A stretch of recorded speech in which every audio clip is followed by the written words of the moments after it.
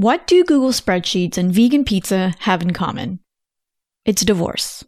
Our top priority was preserving what we wanted to keep in our relationship above all else and preserving really the future friendship that we were trying to build. And so all the decisions that we made were through that lens.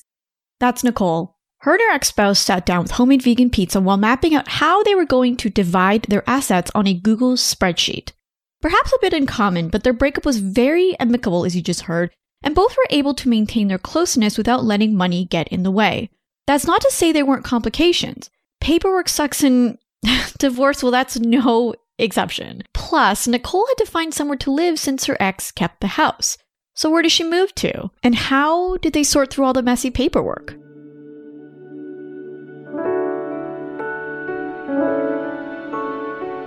Welcome to Beyond the Dollar with me, Sarah Lee Kane, where we have deep and honest conversations about how money affects our well-being. Nicole Antoinette, host of Real Talk Radio, comes on the show to talk about her experience going through the uncoupling process. We go over why navigating paperwork was fairly messy, even though what they went through was what Nicole calls the easy version of divorce. Stick around to the end where I'm going to distill some takeaways, including what you can do now, even if you're already married, to protect your assets in case of a divorce. And spoiler alert, part of navigating through such a big transition is getting clear on your values. You know, what's truly important to you. I've helped thousands of folks through this process on honing out what matters and how it can guide you in your financial life and beyond. To grab the free guide, head over to beyondthedollar.co/values. To find resources we shared in this episode, head over to beyondthedollar.co. All right, get ready, grab a seat, and let's go beyond the dollar.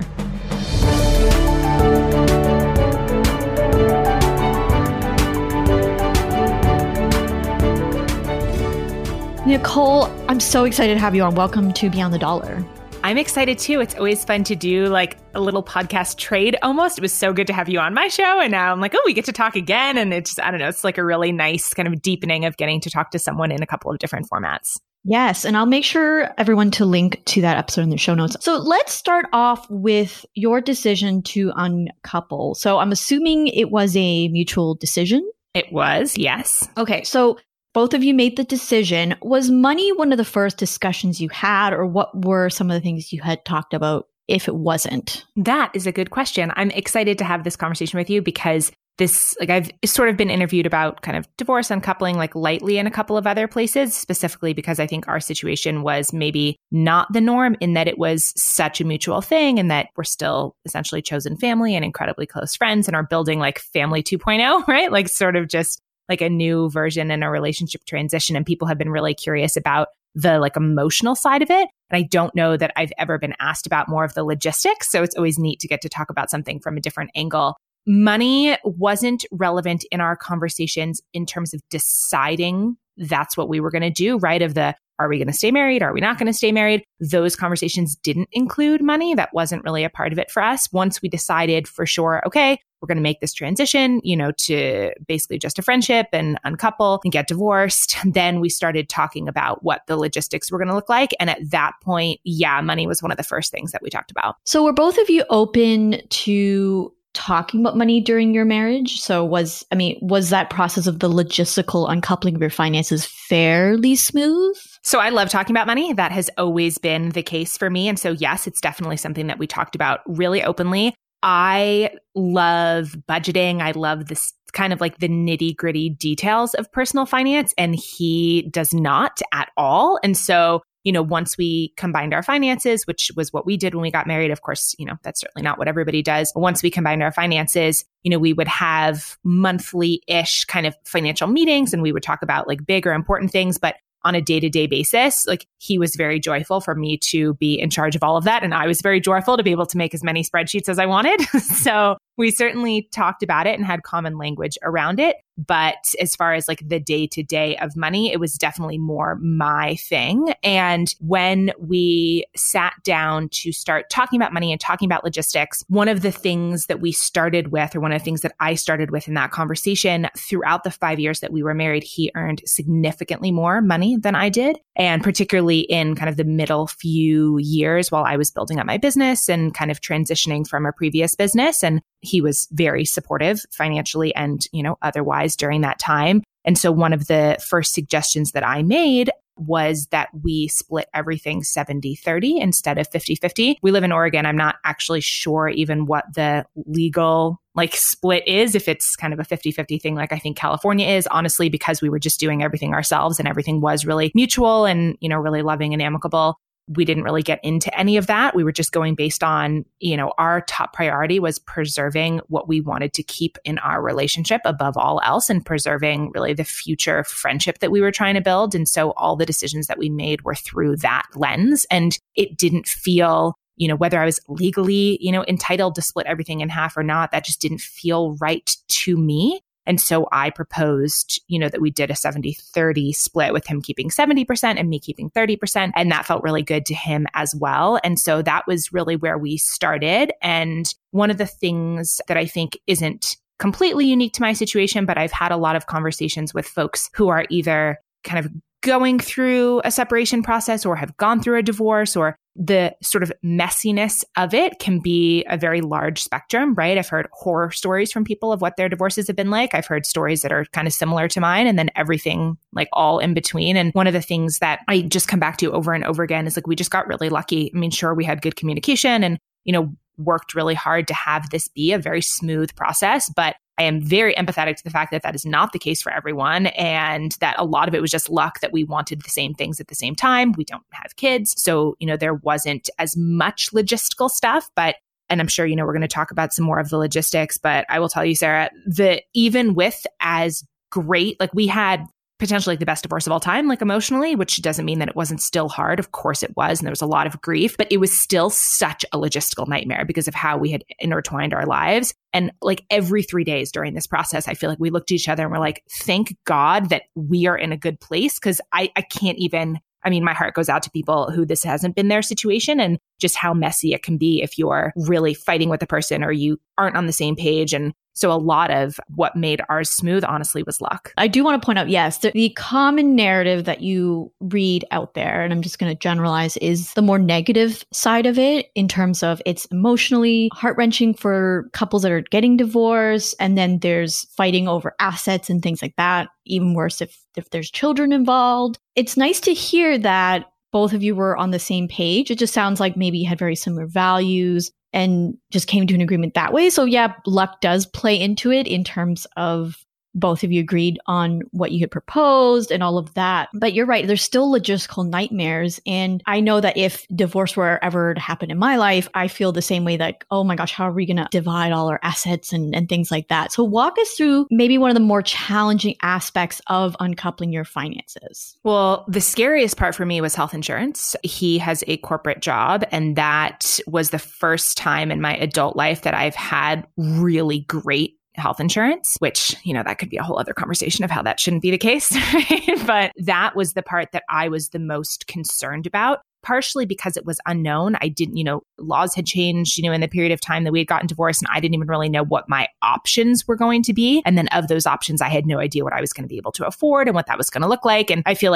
it could be a full-time job for someone trying to understand their own, insurance policy, right? It's needlessly really complicated. And so that going into it, that was my biggest logistical fear. What we actually wound up doing, to kind of answer your question to start the process, once we emotionally had decided, okay, this is what's happening, we let it sit for a little while. And then when we decided to get serious about what it looked like logistically, I tell friends this story and they kind of laugh about it, but he makes incredibly good vegan pizza. That's something that, Friday night was pizza night. And so there was a Friday night where he was, making pizza dough and doing that. And I was sitting on essentially a bar stool on the other side of the counter with my laptop open. And we were okay, let's just start doing this. So he's making pizza. I have a Google Doc spreadsheet up. And our first step was to just go through and mostly off the top of our heads and sort of with our Vanguard accounts pulled up, just see what are all of our assets. Let's just get that in one place. And then let's percentage wise look at what a 70-30 split would be. And so it was funny that, we did this whole thing in under an hour, basically, the deciding of it, not the actual filling out the mountains of paperwork, right? That this kind of stuff can require. That took quite a bit of time, but we really sat down, and our decision was that he was going to keep the house. And so it was, okay, what do we think approximately, the value of the house is right now? What's the mortgage? How much do we have in a joint investment accounts? We decided also off the bat that our individual retirement accounts, his 401k and IRA, my traditional and Roth IRAs and SEP IRAs. Like we weren't even going to count that. Like everyone just keeps their own, that kind of stuff. It didn't enter into the equation. So we really just went through our joint stuff. We talked through like a very light estimate of what we thought our shared belongings were worth, furniture, that kind of stuff, because he was like mostly keeping all of that. And, you know, it was a really simple spreadsheet. I think it had, 10 or 12 lines, and we put a value number next to everything and said, okay, like this is what our total net worth is. You know, this is the mortgage, right? Like getting to our final number and then saying, okay, 70% of it, if he's taking the house, that means I'm taking more cash essentially, right? Or like more shares of our shared investments. And that's how we worked it out. And then it was from there, just like filling out the paperwork to actually make that happen. Wow, you weren't kidding when you said it was like the best divorce ever.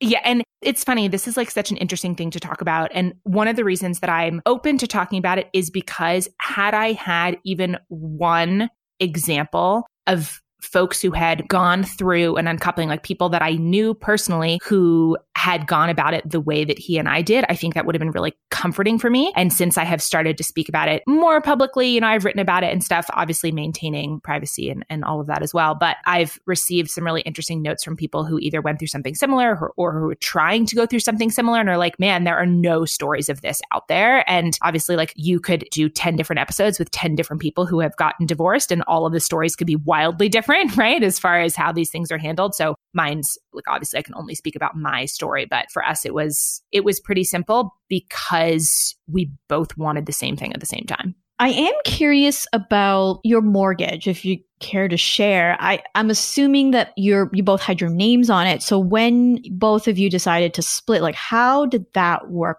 So what we tried to do is take my name off of it, right? Like, and that was what we had initially agreed on, right? When we filed the divorce paperwork, they give you a chance, you know, if it's this kind of thing where nothing's being contested and you meet certain criteria, right? Like not having kids, I think in Oregon, it's not having assets over a certain amount. I don't remember exactly what the details were, but we qualified for essentially like the easy version, right? The like fill out this stack of paperwork, pay, you know, whatever amount you have to pay, and then you're done. And so in that, you have the opportunity to like list out assets just to say that like, hey, the judge approved this, right? So when we did that, we like made a note that, you know, he was keeping the house. And then we went through the process of trying to get me removed from the mortgage. And it was basically impossible. We like filled out all the paperwork, sent it in, and they didn't do anything with it. Tried to get them on the phone, couldn't. And we were dealing with so many other logistics at the time. And also, you know, I will say, even for something that was as mutual as this was, we were both like totally heartbroken, right? Like this, I don't think anyone gets married thinking, you know what I'm going to do in 5 years, right? Like I'm going to go through all of this. And so we were both really sad and dealing with transition, and I was moving out, and there was just so much other stress that when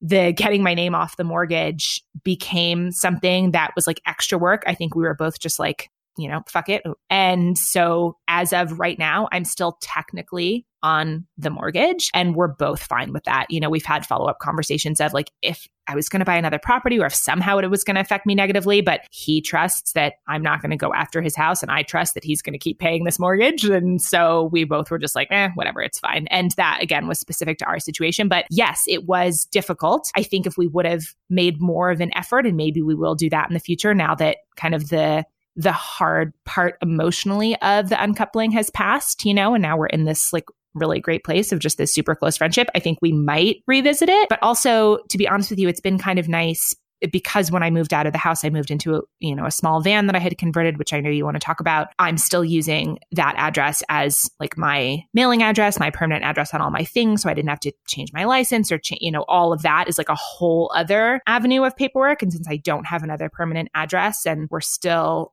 technically on the same car insurance account, we just, we're getting better deals doing it together. I have rental insurance that like covers the things that are in my van that runs through the homeowner's insurance, that because I'm still technically, right, like it still is technically my house, it's made some of those logistics easier. But again, those are things that are specific to our situation. Right. And that's a great segue into the van, the decision to explore van life. So walk us through that decision. Like, was it a financial reason? Was it more, I'm just really interested in exploring this? Yeah, so it's something that I had been interested in for a while in working for myself. One of the things that I really value is flexibility and freedom. sometimes at the expense of more financial stability, right? And that is something that I have chosen basically my entire adult life in different capacities, whether it was self-employment or, kind of seasonal employment or piecing together a bunch of different things. I have never had, I guess, what people would call a traditional job. Part of what appeals to me about that is the ability to not have to be in one place all the time. And so I had some friends who had either done full-time or part-time van life or had experimented with some different types of living situations that I thought, hey, potentially this could be a good fit for me. And then once it became really clear that we were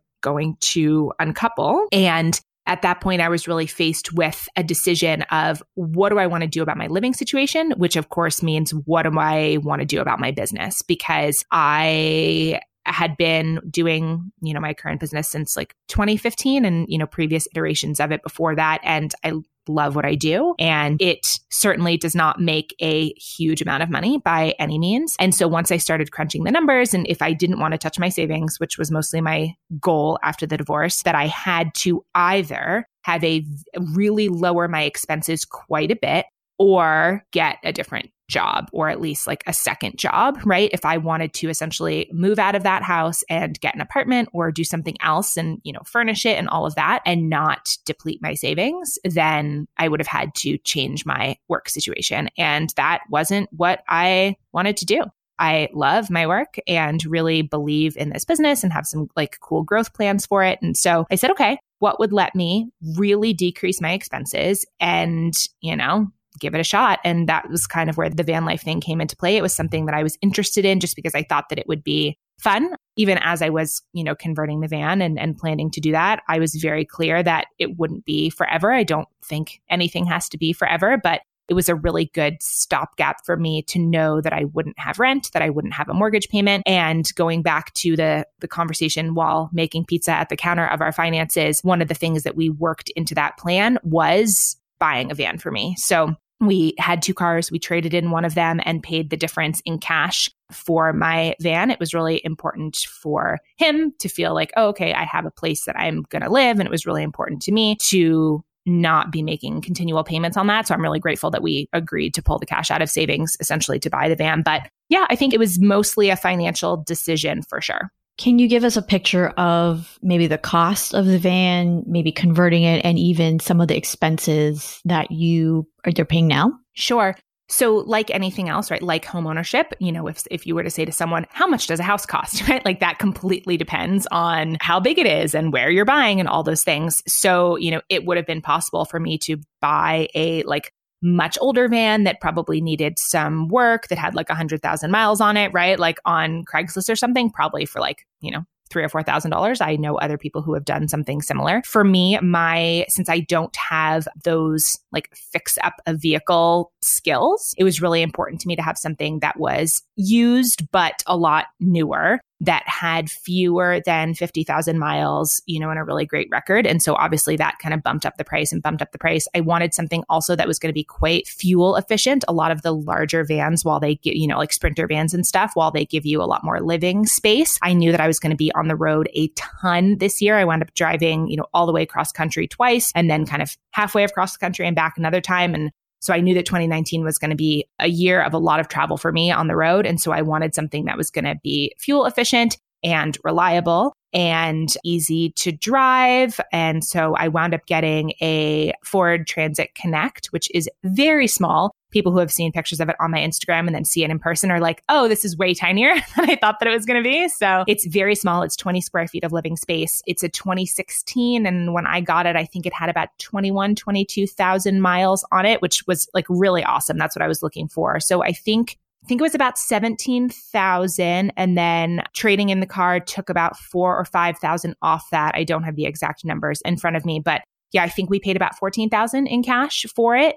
And then the build out, I also do not have those skills. I had never used any kind of power tools or anything before doing this project. Luckily, my former spouse and some other friends do have these skills and were very generous with their time in helping me get this van built out. especially because I was on sort of a time crunch, right? It wasn't a great learning project for me because I didn't have endless time to make mistakes, essentially. But I definitely learned some stuff, contributed where I could, and was like basically everyone's assistant as like they built me this van, which was like pretty incredible. I'm very grateful to the folks who did that. Build out. The most expensive part of the build out was the solar setup. So I have 2 each 100-watt solar panels and like an awesome battery setup and electrical lights inside, a fridge, that kind of thing, so that I can be completely off grid for days and still run my computer and all of that kind of stuff and charge it. And so that was the part that I outsourced, essentially, like that I took it to a place that specializes in that type of thing, because again, on the time frame that I was on, I just couldn't deal with learning electrical stuff myself. There's great tutorials and stuff out there. I just didn't do it. And that was the most expensive part of it for sure. I think all in, I would have to look at my spreadsheet, but I think it was around $4,000 to do the conversion. And at least half of it was that kind of solar setup. So I absolutely could have done it for cheaper, especially if I really did everything myself, if I took more time, if I didn't buy a fancy fridge, if I didn't have kind of the solar setup. But really what I wanted, especially because I was doing it at a time where there were cash reserves, right? Like we set aside a budget for this, like here's the budget to buy the van, here's the budget to build it out. And I felt and still feel really confident that if I either decide to get a larger van or if I decide, to get rid of this van, that I will be able to sell it for a good price. People are always looking for already converted vans like this, as far as I've seen. So I feel pretty confident that if that's something that I want to do, that I'll be able to sell it. You mentioned that you were on a time crunch. Was it because you needed to move out of your former home in a certain time? What was the reason for that? Yeah, mostly. I mean, we were kind of in the mindset of we don't want to rush things, but we also don't want to drag it out, right? And so some of the time crunch was also based around like when the people who were helping me, like the main person who was helping me traveled in from it, like lives across the country. And so it was sort of based around his schedule too, like when he could fly out. And it was like a week here, a week there. So it was like, okay, we have 1 week to get as much done as possible. And I wanted it to be like really fully livable. When I moved out, I actually left on a backpacking trip. I do a decent amount of long distance hiking. And so I moved out and then went and did a 700-mile hike and knew that when I came back, I would need to move into the van right away to start essentially the cross-country road trip that I was doing for the retreats that I was hosting for my business. And so, yeah, kind of backing up from that timeline, I realized like, okay, I only have, a month or so to really get this done. Gotcha. So let's talk about the first time you slept in the van. I'm assuming the divorce was final. You've kind of uncoupled most of your assets with the exception of the mortgage and all of that. Like, what were you feeling as soon as you climbed into bed? Yeah, it was sort of surreal. If you have never slept in like a tiny little 20 square foot, essentially like feels like a tiny little cabin or something. And I wound up buying a twin size mattress that I had to cut down both lengthwise and widthwise to fit what I was doing. So it was like a really tiny little living space. And as people who know me or know my work will already know, I have a long history of insomnia of different kinds. I've had, unfortunately, like a lot of sleep struggles. So the first night I didn't really sleep that much, if I'm being honest. And part of that was just because of the newness. I have trouble sleeping in a new place, whether it's like, staying with family or staying in a hotel. Like a new place always takes me a while to adjust to. And the fact that I was like, okay, this is this like tiny sleeping pod, where I now live, I think it felt slightly overwhelming and then also really exciting. I mentioned before being really into long distance hiking, and my favorite or one of my favorite parts of that is the simplicity, right? The only things that you have are the things that you have on your back. There's no, what do I want to wear today decision, because you only have one outfit. And, essentially you wake up and it's, walk from point A to point B, don't die. Like that's your whole day. And so part of what made me excited about living in the van was essentially like an offshoot version of that, where it's such a small space that I really had to cull down my belongings and, okay, these are the things that I love the most or that are the most useful that I'm going to take with me, and kind of going through that process and knowing like I have everything that I need in this van and, am completely self-sufficient in it. That felt really cool.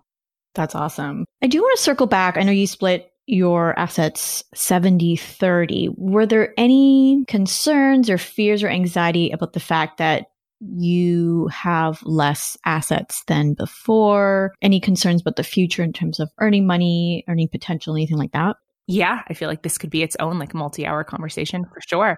I have never been, I think, what would be considered a high earner. And part of that, we could get into like the psychology of limiting money beliefs, right? Or anything like that. I think some of it is my own stuff, which I am sort of always continuing to work through. And some of it is just the choices that I made, like I said, of the types of employment and the things that I value above being a more high earner. It's actually one of the things that I am working on this year is sort of trying to like look at where am I holding myself back, right? And sort of like not assuming that just because you work for yourself or just because you're doing something non-traditional, like there's no saying that has to mean you don't earn very much money, right? Like I know plenty of people that work for themselves that are like quite financially abundant. And so part of it for me was having to pick apart like my fears were sort of based in that story of because of the type of work that I do, if I keep doing this work that I love, that means that money is always going to be somewhat of a struggle. Like that story was something that came up a lot for me during this process. And so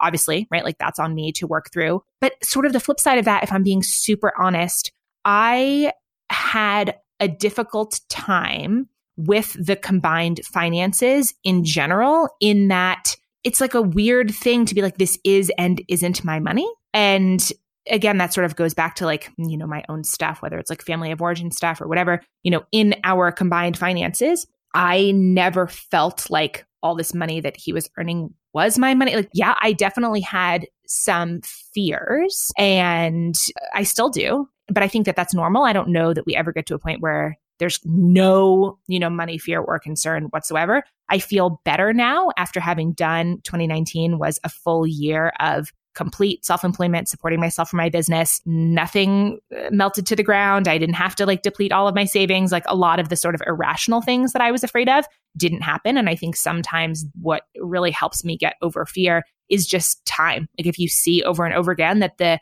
thing that the worst case scenario isn't happening, eventually I feel like I start to trust that. So I don't know that it was specifically because of the divorce. I actually think that getting divorced like forced me to really look at a lot of this kind of stuff and to really be more efficient with my business and just like figure out what that's going to look like going forward. And that to me feels exciting and empowering because it feels like taking control more.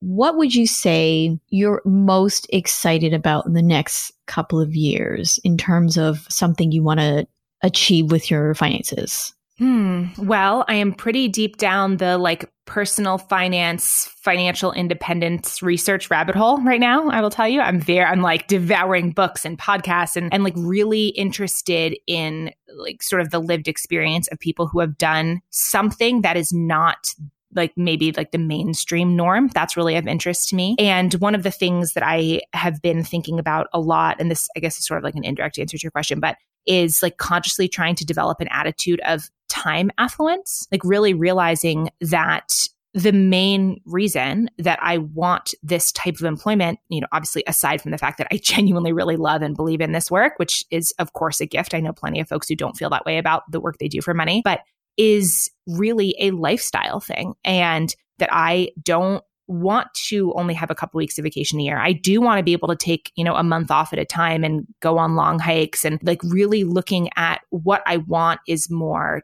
time and time to lay in bed and read and do the things that I enjoy. And so when I think about the next couple of years, as far as like financial goals, I think a lot of it for me is figuring out not necessarily like what my perfect life costs. Like I think that's, I don't know if that's necessarily what I mean, but to just keep seeing, okay, like doing this non-traditional thing where like, so right now I'm back in Bend, Oregon for the winter and it is too cold here to live in a tiny van in the winter. We get plenty of snow and I'm not interested in like sleeping in a van in like, 10-degree weather. And so I am renting a room in a friend's house for 2.5 months. I just moved in last weekend as of the time of this recording. And it's been incredible, but obviously that's a lot more expensive than just living in the van. So over the next couple of years, I'm hoping that I can really feel into like, what does a year look like for me, right? If I spend 2 months hiking, 4 months living in the van, 3 months, renting here, right? Like I just don't see myself like settling into one place all year round anytime soon, if ever. And so figuring out what does that look like? What does that cost? And then how to build the business and income streams that can support what I actually want and pay less attention to, maybe how other people are doing things. Yeah. And I'm excited to see where that journey takes you. So Nicole, where can everyone find you and your podcast? Well, the show is called Real Talk Radio with Nicole Antoinette. So yeah, realtalkradiopodcast.com is the website, and basically everything is linked from there. So if you just Google that or look at that, people can find me. Awesome. Well, again, thank you so much for coming on Beyond the Dollar. You are so welcome. Thanks for having me. I hope you enjoyed my conversation with Nicole and got some insight that not all divorce stories are bad, right? Now, I do want to talk about, I'm going to air quote this, kind of insurance for your assets when you do intertwine your money with a spouse. So there's two things you can think about. One is a prenuptial and the second one is a postnuptial. So a prenuptial is kind of a contract or a document in which you talk with your future spouse about your current assets, your future assets, and sort of your earnings and how you want to divide that in case of a divorce. And so it acts as an insurance policy of sorts, again, air quote, because you never know if the divorce is going to be pretty smooth like what Nicole had or pretty messy like what other people have. And so you want to have this document in place where you've already worked out some of these issues so that when conversations get heated, you don't have to worry about, all that, figuring all that stuff out. Now, if you're already married, you can do what's called a postnuptial. And this can be a fairly complicated and emotional conversation, but both of these types of documents are really on the premise that you care about each other enough to have these uncomfortable conversations at a time in the future, if it ever happens, that you cannot have them, right, without getting too emotional. So that's really what the idea of it is. If you're interested in the idea of a pre or post nuptial, I'll be happy to link some in the show notes. So beyondthedollar.co, I'll link to a couple of US, perhaps Canadian sort of centric articles. Another thing I want to talk about is Nicole's kind of maybe attitude, I guess you can say, towards the coupling and uncoupling of finances, in that she never truly felt like what her ex had earned was really hers. It's a really interesting topic about whether you want to keep your finances separate or together. So I highly recommend, if you want to listen to another episode of Beyond the Dollar, episode 28 with Bryn Conroy. She talks about why you may want to just keep your finances separate, even though you're in a relationship. If you do listen to that, just kind of heads up, you will hear a male voice. That is my friend, ex-co-host Garrett. Last thing I do want to cover is the idea of making sure you are clearly communicating no matter what situation you are in. So I really admire the fact that Nicole and her ex were really just communicating very clearly, right? Like they had freaking pizza and Google spreadsheets. You can do, I don't know, steak, whatever it is that you want, and just walk through what both of you would like and not be afraid to have those tough conversations. And what I also really admired was that Nicole, and assuming her ex, really thought through their values and what it is that they really wanted out of their relationship post-divorce, and essentially for her lifestyle, so that she could work backwards, so that money isn't necessarily at the forefront of her decisions, right? Even though it is important. So I'm just going to plug my values-based spending guide again, beyondthedollar.co/values, if you're interested in starting to think about that in your financial life. And as always, let me know what you think of this episode. If you download the guide, let me know what you think. My email is hello@beyondthedollar.co. All right, until next time. Thank you so much for listening in on Beyond the Dollar. If you like what you heard, please share with a friend. It'll help share the mission of what we're trying to do, which is to have more deep and honest conversations about how money affects our well-being. So tag them on Instagram when I post Beyond the Dollar, or send them a link. Whatever you want to do to spread the mission of what we're doing around here. Now, if you feel that putting money towards the things that really matter is a challenge for you, feel free to download the Values-Based Spending Guide. So what it is you're going to be able to gain clarity around what matters most to you in life, be able to name your most important values, and how we can start putting money towards those things. So to download the Values-Based Spending Guide, go to beyondthedollar.co/values. So thank you again for listening, and I'll catch you on the next episode of Beyond the Dollar. By the way, thank you to Donovan Durance again for providing this awesome theme song.